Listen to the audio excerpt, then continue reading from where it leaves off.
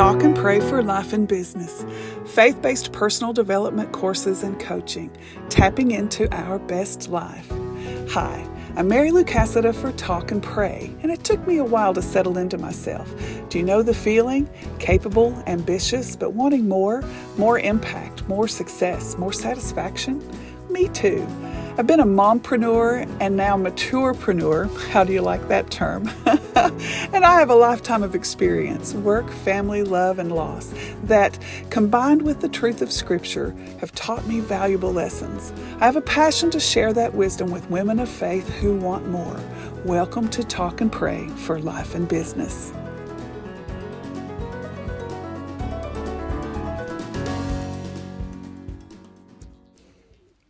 Is there a system for that? When my husband began a new position that required travel to several counties each week, I said, "You're going to need a system for that."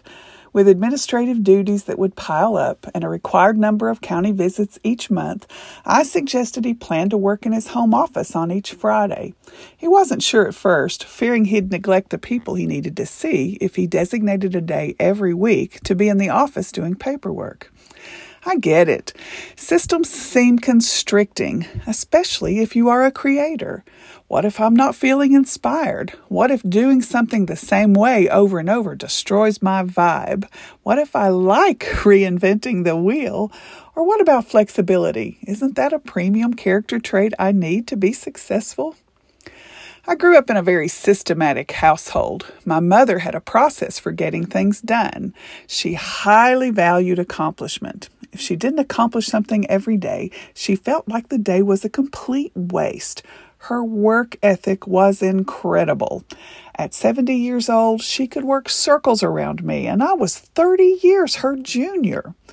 The week she died, she mowed her own grass with a push mower, 1/2 acre. I'm like, "Mom, your 14-year-old grandson is next door and he can do this for you." "He won't do it to suit me," she said. "Teach him," I said. "No, I'd rather be independent. I'll do it myself." So she mowed her grass on Monday and went home to Jesus on Thursday. She wouldn't have had it any other way. She maintained her independence and she didn't suffer when she died. A win-win for her. Mom's systems were like clockwork. She awoke the same time every day. She enjoyed easing into her day, so a cup of coffee and quiet time with Scripture and prayer at 5 a.m. preceded farm work and housekeeping. Laundry day was Tuesday every single week. She'd put a kettle of pinto beans on the stove to cook all day. They'd cook down, and she'd add water a little at a time to keep them from scorching and to keep them rolling so that they were tender and flavorful by supper time. The kitchen was next door to the laundry room, so she kept a steady back and forth from early Tuesday until the laundry was finished that evening. After supper, she'd scrape and stack the dishes and promptly wash them every single meal. No waiting, no sink clutter, no leftovers on the stove or in the oven. She had a system. Laundry was a system. She washed things in a particular order. She didn't have an automatic washer till very late in life. She said her old wringer washer, the kind that has rollers that squeeze excess water out, that have threatened many a finger and hand of kids without supervision, speaking for a friend. The wringer washer, like Grandma used in the Beverly Hillbillies, washed clothes cleaner because you could agitate them as long as needed. So whites were first, bleached to keep them bright, then lights, then colors, then jeans, then Daddy's diesel mechanic uniforms. She'd let his blues work and work in the washer until they were clean. Then everything was hung on a line, in order, like things together. Socks hung by the toe so the tops wouldn't stretch out. Sheets with corners even. Shirts pinned shoulder to shoulder. Jeans crisply starched, and underwear hidden behind the grapevine so passers-by wouldn't see our skivvies. One of her bits of wisdom repeated over and over to my sister and me was, take pride in your laundry. It meant do things in order. Do them with excellence. The way you do even the most menial task is an indication of your attention and character. Systematic wisdom that is still a soundtrack in my mind after many decades. I'm convinced that God loves systems. It's in His creative process. Think about how many things He set up with systems. The solar system, ecosystems, weather systems, seasons, and time. Ecclesiastes 3 and Pete Seeger and the Byrds in the 1960s reminds us there is a time for every purpose under heaven.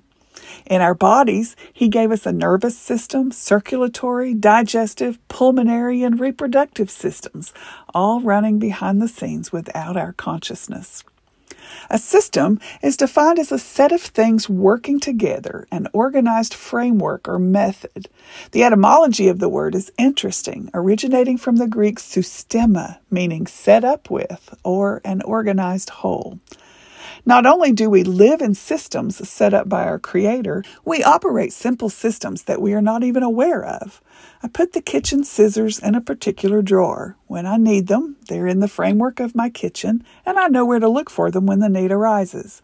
Toilet paper is in the linen closet. When the master bath needs a refill, I don't wander around the house looking for more rolls. I have a system for that. We tend to think about systems in a complicated framework. They don't call my computer an operating system for no reason, right? But success systems don't have to be complex. I implemented 3 systems that were simple and gave me great results. One is the touch it once system. I'm still very much a paper gal. I have paper receipts and scribbled notes and find paper copies easier to read and process than reading from a screen. The system is when I touch a piece of paper, I only touch it one time. If it's a bill, I pay it and file it. If it's an article, I read it and file it with like articles. If it's a sales receipt, I input it in my computer system, file it with that month's receipts, which I total at the end of the month so I don't have to do it again at tax time. You wouldn't believe how much this system reduces clutter on my desk and in my office and how much time it saves me. Another simple system is meal planning on Sunday night. I find out when my husband will be home for lunch and or dinner, and I plan a menu that keeps us on track financially, because eating out costs big bucks, and with our weight management. A simple grid of the days of the week, lunch and dinner marked off, and a list of what we're eating. It solves the problem of what's for dinner, and I don't want to cook, and none of that really sounds like something I want to eat, syndromes.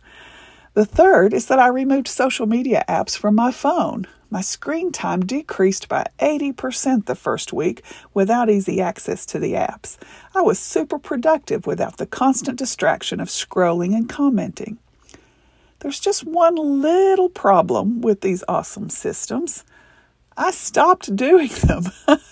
Why do we stop doing the things that work? Well, one, our brains lie to us. Lie. They lie. They are the king of lies. We cannot trust the brain to give us the best information about systems. Did you know that brain science reveals that our brain is always looking for ways to conserve energy? Something may come out of the woodwork and eat you, so best conserve all the energy you can in case you need it to survive. This is the reason habits are so powerful. The brain literally looks for ways to not think. Thinking requires energy. So I'm assuming that one very busy day, my brain said, you don't have time to input that sales ticket. It'll take forever and you need to focus on something else. The input and filing would have taken less than a minute, but my brain balked. Probably because I was feeling stressed about a project or deadline, but there was time. Boom! Return to the former system, and my touch it once system experienced systemic failure. The second reason we stop doing things that work, I forgot. Oh boy. If you have kids, you know the deep level of irritation that little sentence brings with it. But if I haven't allowed enough time to embed or imprint the new system or habit, I will default to the old way of doing things. I have a file box in the corner behind my desk. For the Touch It Once system, I should have removed that old box because it was the previous way of doing things. You know, slinging the paper or the bill into the to-be-filed pile. But I forgot for a hot minute, and slinging paper over my shoulder was quick, easy, brainless. And now I have a pile to file that will take longer than a minute. And my new social media system, I forgot. I wanted to avoid scrolling.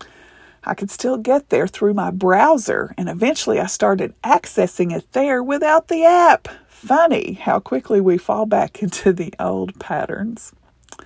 The third reason we default on systems that work, well, for me, it's just that I'm not good at delayed gratification. There. I said it out loud. It's difficult to convince me that a new system is better, particularly if I won't feel those benefits for a while. My filing? Well, come March, when I start working on taxes, I will remember why I needed the Touch It Once. My food? 10 pounds on the scale and a where did the money go conversation with my husband, and I will realize the error of my ways and will wish I'd done more meal planning. Hours gone with social media scrolls, and I realize how much I could have accomplished if I'd stuck to my system. The ability to delay gratification is a secret sauce for success systems.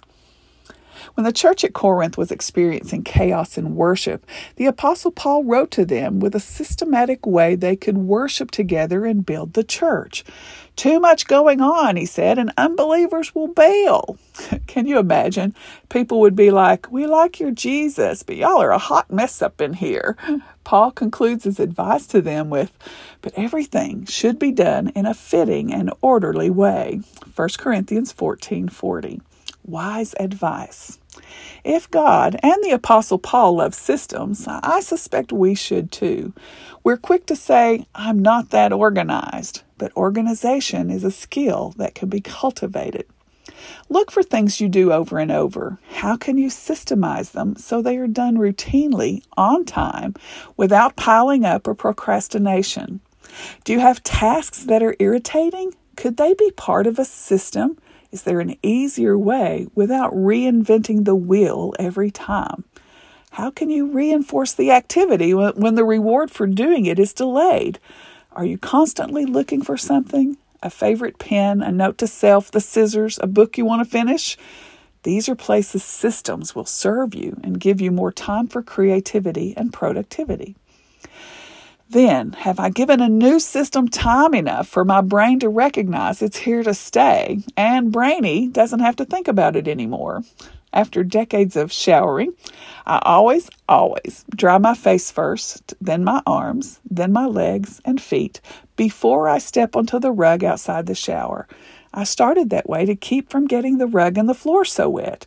Now I don't think about it. I just do it. Ecclesiastes 10:10 says, if the axe is dull and its edge unsharpened, more strength is needed, but skill will bring success.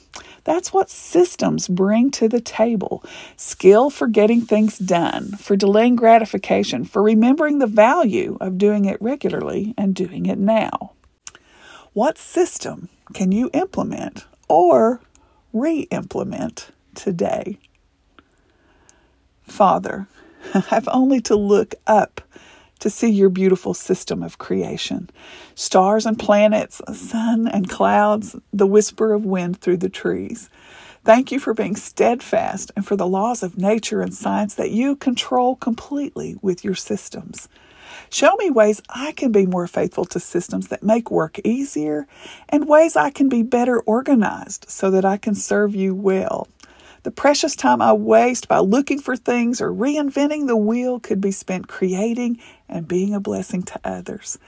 Help me work in a fitting and orderly way for my good and your glory. In Jesus' name, amen. Thank you for listening to Talk and Pray for Life and Business. To learn more about the podcast and to get today's transcript, notes, and other content, go to talkandpray.us/podcast. Join me every Tuesday for more Talk and Pray. Be sure to subscribe wherever you listen to your favorite podcasts and leave a positive review if you'd like to hear more content like this. This Talk and Pray podcast is sponsored by Talk and Pray for Life and Business, faith-based personal development courses and coaching. Music is In the Field by Audionautics.com. Look for Talk and Pray on Facebook and Instagram.